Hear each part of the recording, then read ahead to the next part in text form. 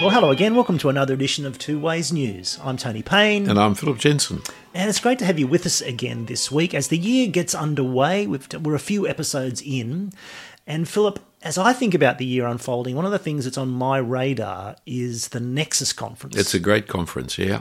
Yes. It's on Monday, the 11th of March. It's going to be held at Village Church in Annandale, and go to nexusconference.sydney, I think is the name. Anyway, you can Google it, where you have to go to find out all the details and so on. But it's particularly on my radar, not only because it's a really enjoyable time each year to get together with evangelical ministry friends and to hang out together and to stretch each other, but they've got me giving a talk this year. Aha. And so I've been reading and thinking. That's good. If you're going to give a talk, read and think beforehand, yes. It's a good first step. Yes. And hopefully sometime in advance of the day before. What's it going to be on? Well, the whole conference is about theology and practice. And it's kind of acknowledging that many of the issues we have today in evangelicalism and in our churches, the things we grapple with and struggle with, are not so much debates about theology, about the person of Christ or the inspiration of Scripture or about some big theological question. They're very often about how that theology sort of works its way out into practice. For example, you could say that the whole debate that we've had in our churches about the place of women and ministry is a debate about practice, about what we do, what's the appropriate step. And people who have a very similar theology, say a complementarian, biblical kind of theology about men and women, will still land in different places and have quite fierce debates about what that should look like in practice. Yes, although some of the debates in practice, especially you see in 1 Corinthians, 2 Corinthians, the presenting problem is practice, which Paul shows you is actually built out of theological differences. Exactly. And so you can't just assume that a practice difference has no relationship to theology, because sometimes it's the expression of different theologies. It almost always is the expression of some principle or theological stance or some way that some mode of reasoning is leading you to a different practice. Sometimes the difference in practice might be purely a matter of history, context or history or the circumstances that bear upon it. So you could work from the same theology to slightly different practices, of course. But many of the differences we do have are practical ones, and we often differ about how our theology is going to work our way towards that practice. Another example would be how we structure our churches. There's long been an historical difference between evangelical Reformed brothers as to how we say have church polity, whether we should have a congregational polity or Presbyterianism or Anglicanism, how we should structure things, how we should govern things and so on. And in our circles at the moment, we're having a bit of a debate about what is the nature of pastoral oversight and structure and authority. Is it okay for pastors to be in charge of priorities and kind of outcomes as opposed to in charge of congregations, or is there something theological or biblical that means we should have a pastor and have a congregational model and so on? And these practical sort of outworkings all come back to, in the end, some sort of theological stance. So what is it that you're talking on? I'm talking about how we read the Bible and think theologically and work our way towards practice, because it struck me that some of the differences we have over these issues stem from a different method of working our way from the Bible towards practice. What kind of different methods do you? Well, historically, and one of the issues I'm thinking through in advance of the talk is how much history to go into. It could take up the entire talk to talk about our history on this, because it's been a constant part of our history. But one way of illustrating the issue is to go back and think about the regulative versus normative approaches to how you apply the Bible or use God's voice in Scripture as the way to direct your action. And historically, in our Reformed and evangelical world, that's been kind of one sort of way of thinking about the different methods people use to apply the Bible. Okay, well, let's assume that our dear listener and reader doesn't know what those two phrases mean. I think that's a fair assumption. And so tell us what the regulative one is, and then contrast it, tell us what the normative one is. Now, these are kind of tendencies, and they've been given these labels, and they refer to historical movements and controversies within Reformed evangelicalism. But broadly speaking, people who have adopted what's been called the regulative principle see the Bible as regulating, that's where you get the name, regulating quite closely what we should do in church. The assumption is that God cares very much about how he's worshipped, as seen in the Old Testament, and about the detailed regulations and descriptions of how everything should be organised in Old Testament worship.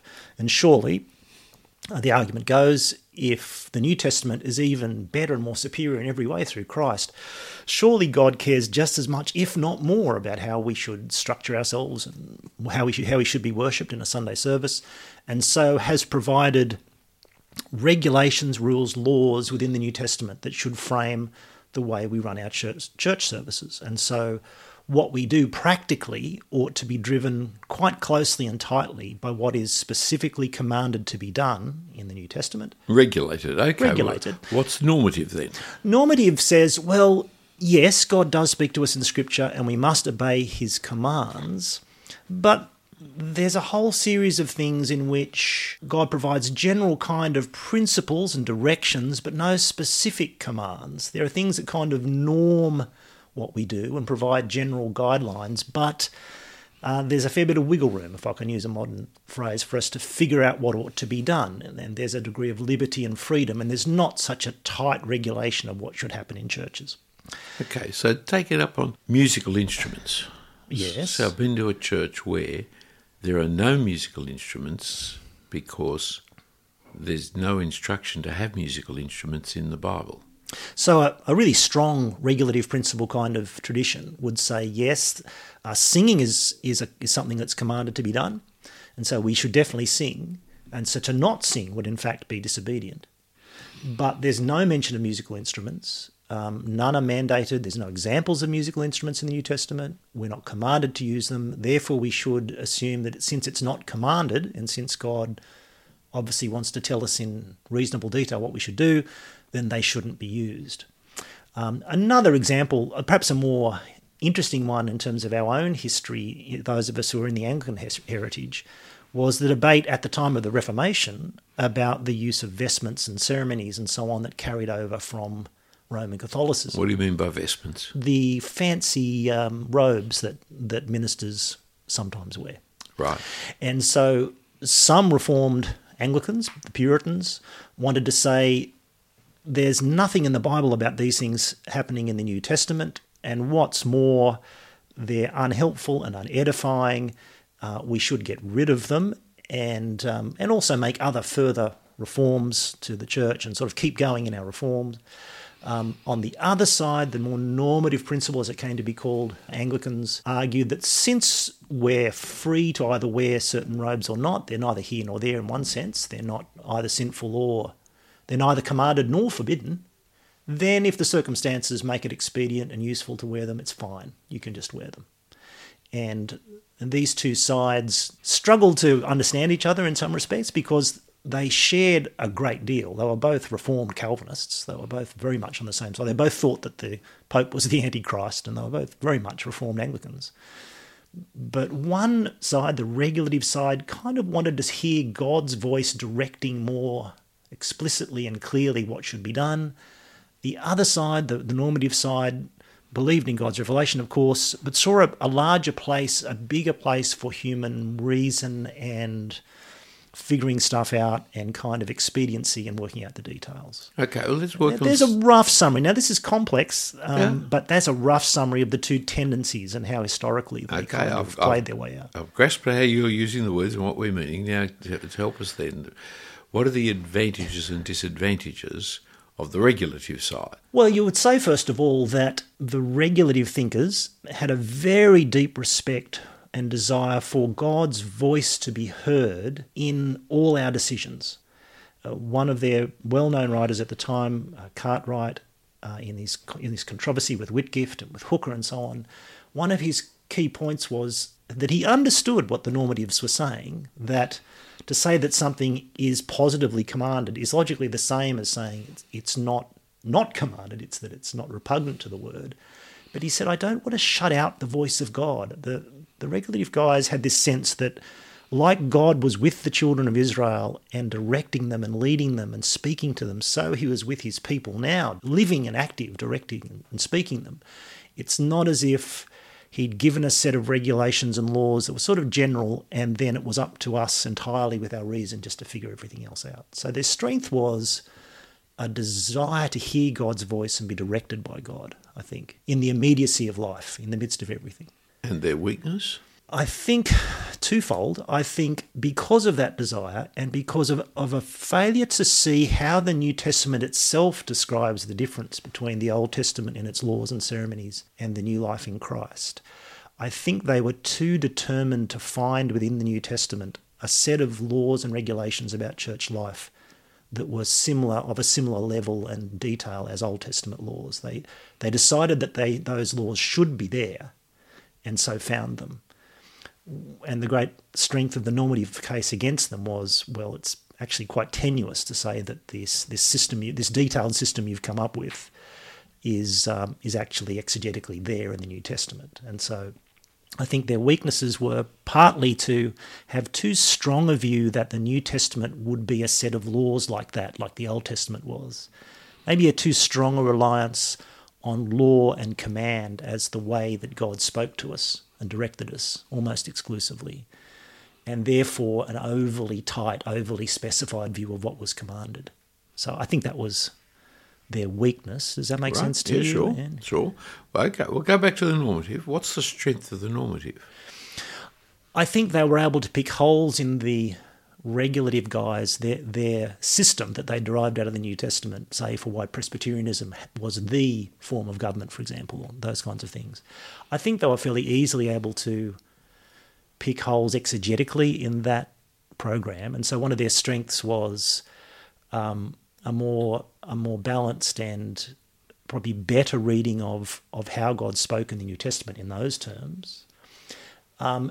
And a better recognition that our freedom in Christ and what God had done for us in Christ meant that we were required to think and work things out, that law and command and regulation wasn't the only mode of our thinking and action and response in Christ. So I think they were right to point that out and to lean on that, and to realise that things would be worked out that way in different contexts.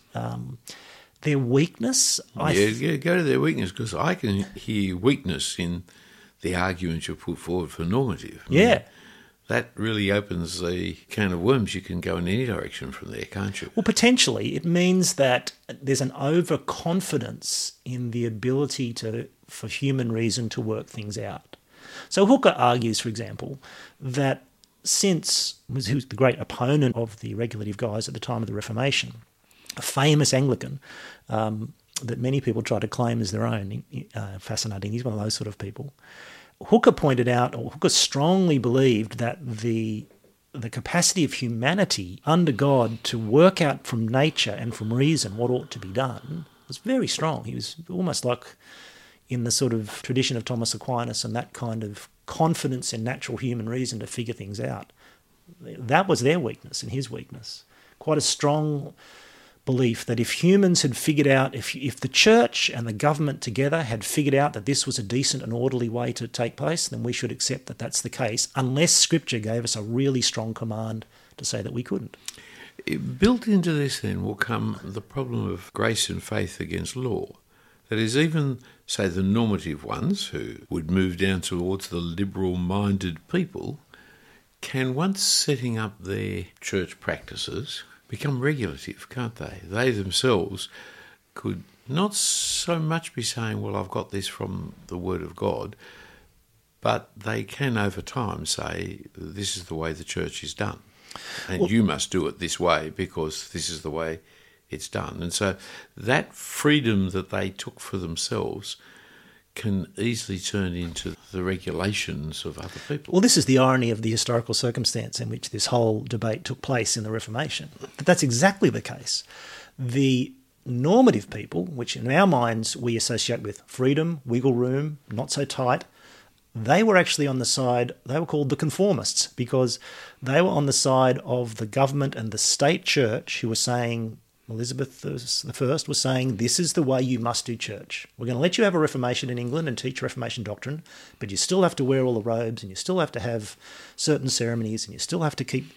In other words, the state was mandating that these things should take place, And so the normative position was, well, since the state's telling us we have to do it, and it's a matter of freedom, then we have to obey the state, and therefore you other guys who by conscience really do not want to wear these things and think they're wrong, you have to wear them or you're out. I'll give you another totally different illustration. Okay. I was conducting a student church which was very laid back in clothing styles and the rest, young people, young Australians in summer, and I was preaching on 1 Corinthians 8 to 11 about Christian liberty, and so one Sunday night I wore my suit and tie.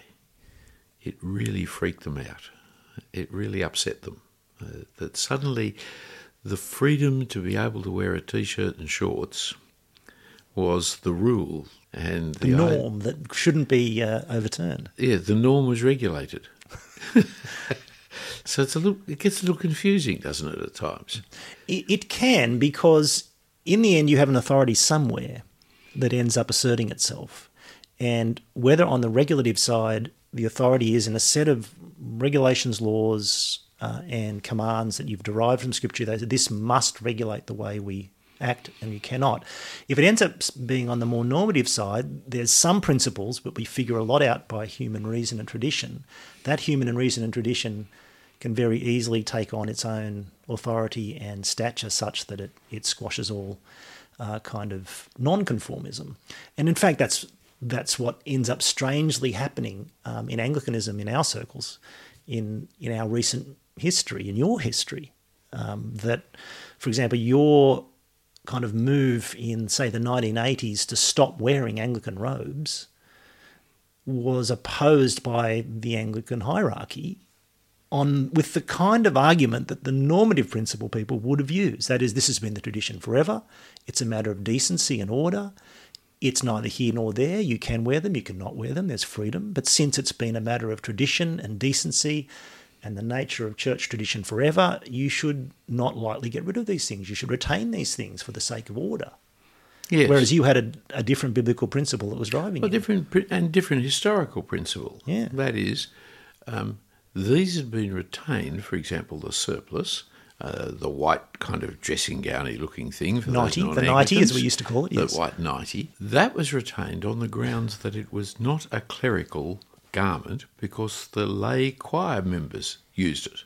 But when the lay choir members no longer use it, then that which wasn't a clerical garment becomes a clerical garment.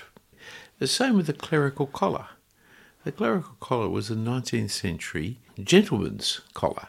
Ties, such as we had in the 20th century, which mercifully we're getting rid of in the 21st century, but the tie was a 20th century, late 19th, 20th century invention, but the proper attire for an 18th, 19th century gentleman was to be just wearing a stiff collar. Now, everybody changed except the clergy, especially in church. And so in the end, that which was a collar that indicated nothing other than you're a gentleman became the sign of being a minister. And so suddenly that which, it doesn't matter whether you wear it or not, became you must wear it or you're not doing the right thing. So history changes things as well as biblical principles. An issue like clothing, it's changed like that. And it's fascinating that if you go back to those original Reformation debates, the Puritan nonconformist, more regulative side of the debate, and imposing these two kind of names on them does simplify a very complex debate. The Puritan regulative side was arguing for getting rid of vestments and ceremonies because they weren't edifying. Because although they were visual practices, they weren't words, it wasn't teaching, it wasn't a doctrine. But the practice, they argued, in a way similar to, say, 1 Corinthians 8 to 10, what you actually do with meat offered to idols, and that was a passage they debated often. What you do can have an offence, can give offence, can cause stumbling, can have an action can have an effect, a symbol can have an effect. Yes, I'm not worried about, I would differ in terms of not worrying about causing offence so much as teaching. That to shout loudly you believe in one thing, but at the same time practice the exact opposite, by and large, people follow your practice. They don't hear your shouting. They don't hear your logic or your argument. And so, point downwards and tell people to look up, and they'll nearly all look down because that's where you pointed. Exactly.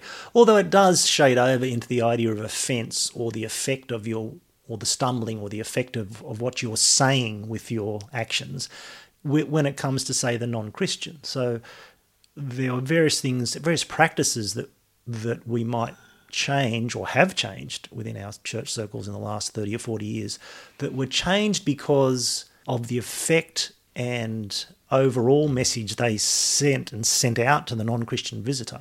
No, the offence, I never saw the offence being with the non-Christian visitor. I saw the offence with the church-going visitor, the church-going non-Christian, the bishop of another diocese, the people who had turned what was a normative freedom into a regulatory necessity. They were the people who were offended. The non-Christian comes into a church and, well, what is, is. So offence is probably not, you're right, it's probably not the right category then to say in the kind of all things to all men kind of category of 1 Corinthians 9, if you're adjusting your clothing or you're adjusting something for the sake of the non-Christian person so as not to offend them in that sense, it was under that kind of discussion that some of the changes that took place in the 80s and 90s happened. To have church in a form of language that the average non-Christian would understand. The use of overheads or the use of PowerPoints, the use of drum sets in church buildings and the use of microphones and amplification. There's a whole host of ways in which we did church, which I don't think the non-Christian thought one way or another. If they'd not been to church before, this was their first experience. They didn't know it was abnormal, unusual, modern, or anything. It was just what they experienced. But for those whose church life was the cultural norm of their childhood, any change was offensive, and therefore they didn't hear the lessons of what the change was about. That's a good point.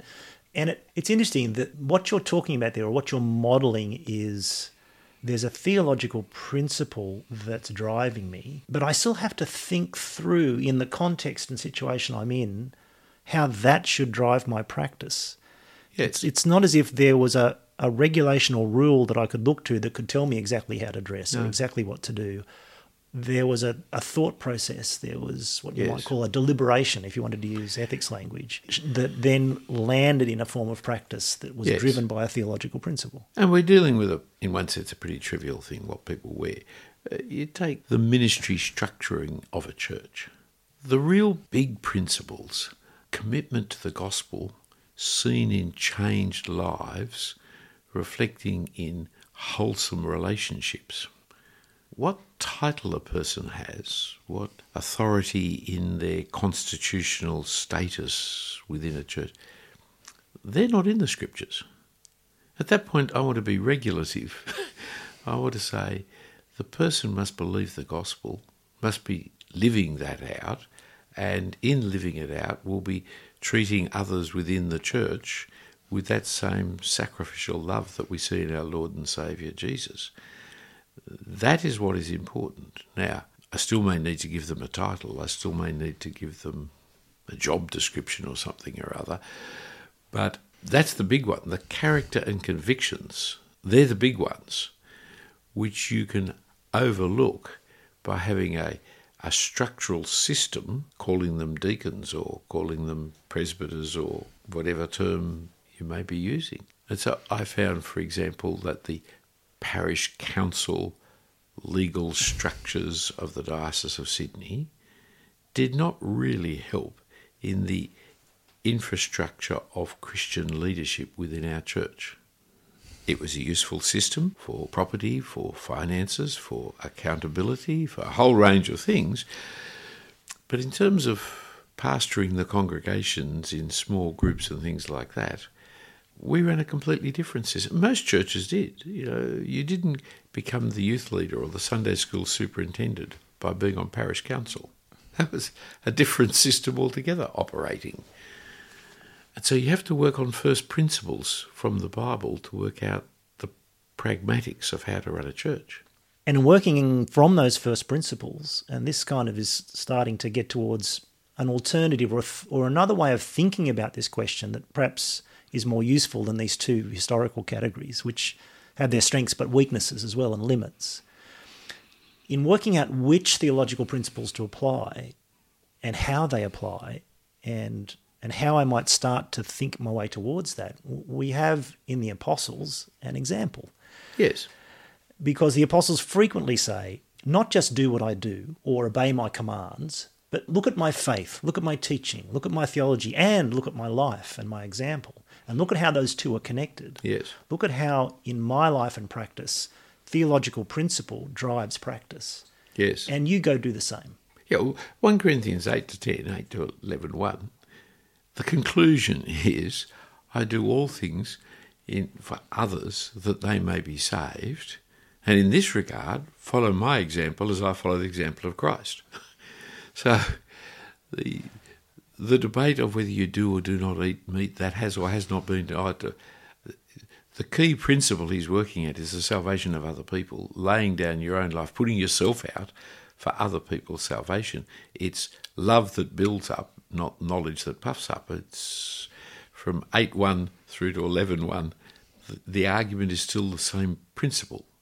And you're getting an object lesson in how that argument happens. Yes, look at my life. Look at my life and look at how I've reasoned. Look at which theological principles I've brought to bear on understanding these idolatrous things. On being paid as an apostle Exactly. in chapter 9, Yes. or in having my wife travel with me in chapter 9, and so on. And on through the apostles, the letters, I'm thinking of towards the end of 2 Timothy, for example, where Paul says, look, there's these terrible examples of people who are going from bad to worse, but you've seen me, you've seen my faith and my life and my practice and my doctrine and my persecutions. That's what you should follow. 2 Timothy, in chapter 3 there, the hard-working farmer, the soldier, the athlete, and then he says, think about these things and God will give you understanding. That's sort of chapter 2, verse 4 or 5. Something like that. Yeah. It's the right-hand page, left-hand column. Oh, that's top. right, yeah. And well, I know it's just after 2 Timothy 2:2. But so it's just after that. Thinking. Yeah. That is, he doesn't say, well, that's the end of it, right? He actually, that opens up how you are to think. But you are to think, and God will give you understanding. Exactly. Likewise, you could say sort of a little theme verse on this in Philippians chapter 4, where he says, think about these things. He lists whatever is pure, what is true, whatever is 4:8, noble. yes.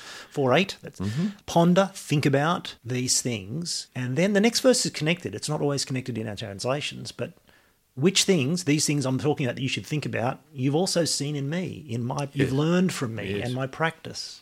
Yeah. Well, the apostles model this when they come to all the issues of church life in Corinthians or in Timothy. It's not just, you've got these issues. Let me tell you, here's what I command. Do this. Don't be factionalistic. Stop doing that. It's not just a set of rules to follow, nor is it just, you should be able to figure this out within the context of your life. Go and reason about it.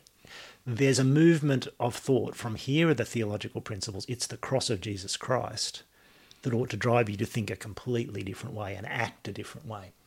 And so, in a sense, that approach, which I might call it the apprenticeship principle, say, of apprenticing ourselves to not just the apostolic commands and conclusions, as important as they are, I must obey those, but the whole way they think about their way to those so that we can do likewise. And that means that different churches will come to very different practices. Yes. Because of their environment, their context, their history, their whole range of reasons as to how best in their circumstances to put these principles into practice, although there are still a range of limitations. So several times, I think it's in 1 Corinthians 7, I think it's 1 Corinthians 11, where Paul is saying, this is our rule for all the churches and we know no other. Interestingly, those passages are about the ministry of women and leadership in the church, which all the churches have ignored. That is the one area where there is a explicit regulative practice is the one that is being ignored by people. But do you mean in Paul's time? Well, now? Paul says this is my rule for all the churches. Yes. And today, people are ignoring it, which is kind of strange. There's not many regulative practices like that, explicit ones, that this is what you are to do. I mean, the whole of 1 Timothy is training Timothy how to behave in the church. Which is the household of the living God, yes. 14, 15. It's not just simple rules and regulations, it's understanding the theology of ministry properly.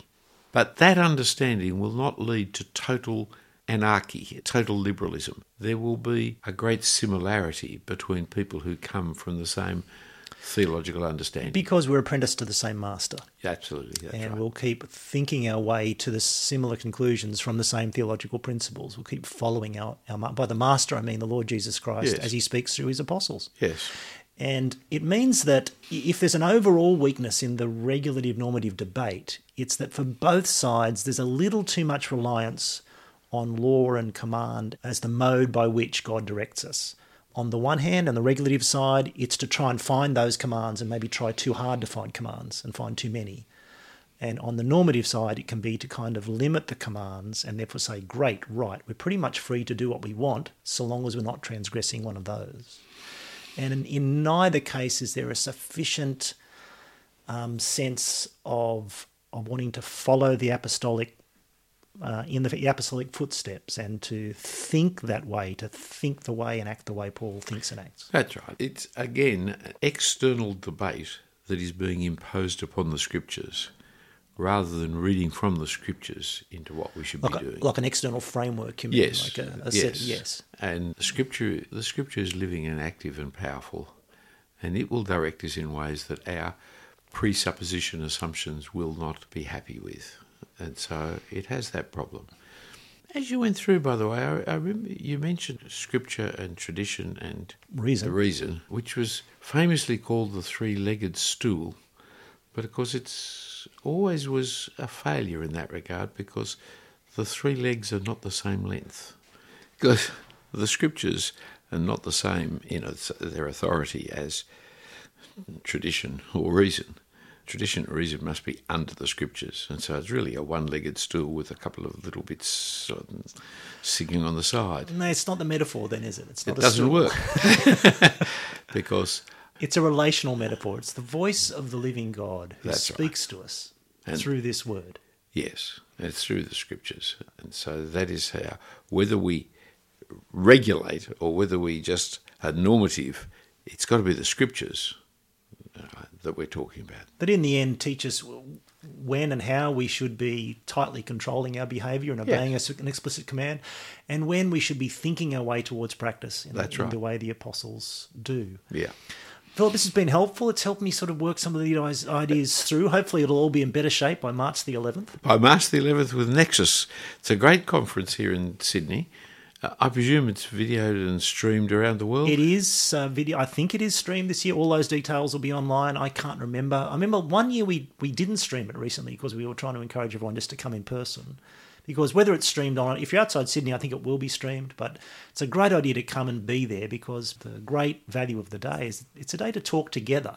Yes. To hear some stretching talks and then to natter about them together over lunch and to catch up with each other. And to push each other. And there's some other great speakers this day. Say other great speakers. Yeah, other great speakers. Other great speakers. There are other speakers who are great. Who will have prepared. Tom Habib speaking, Mike Leet speaking, Phil Colgan will be speaking. Great. So come and hear, hopefully, the better organised and more thought-through version of our conversation on March the 11th. Good-o. Okay. How about I pray for you? Okay. Heavenly Father, we do thank you for this conference coming up. Thank you for Tony thinking through these issues and researching and taking us back to the historical context from which our debates have arisen and helping us to face up to the pragmatism, the pragmatics of being in church and church life together, and challenging us to try and think biblically, think theologically about how we do what we do. So help us, Father, in our thinking in these areas, we pray in Jesus' name. Amen. Amen.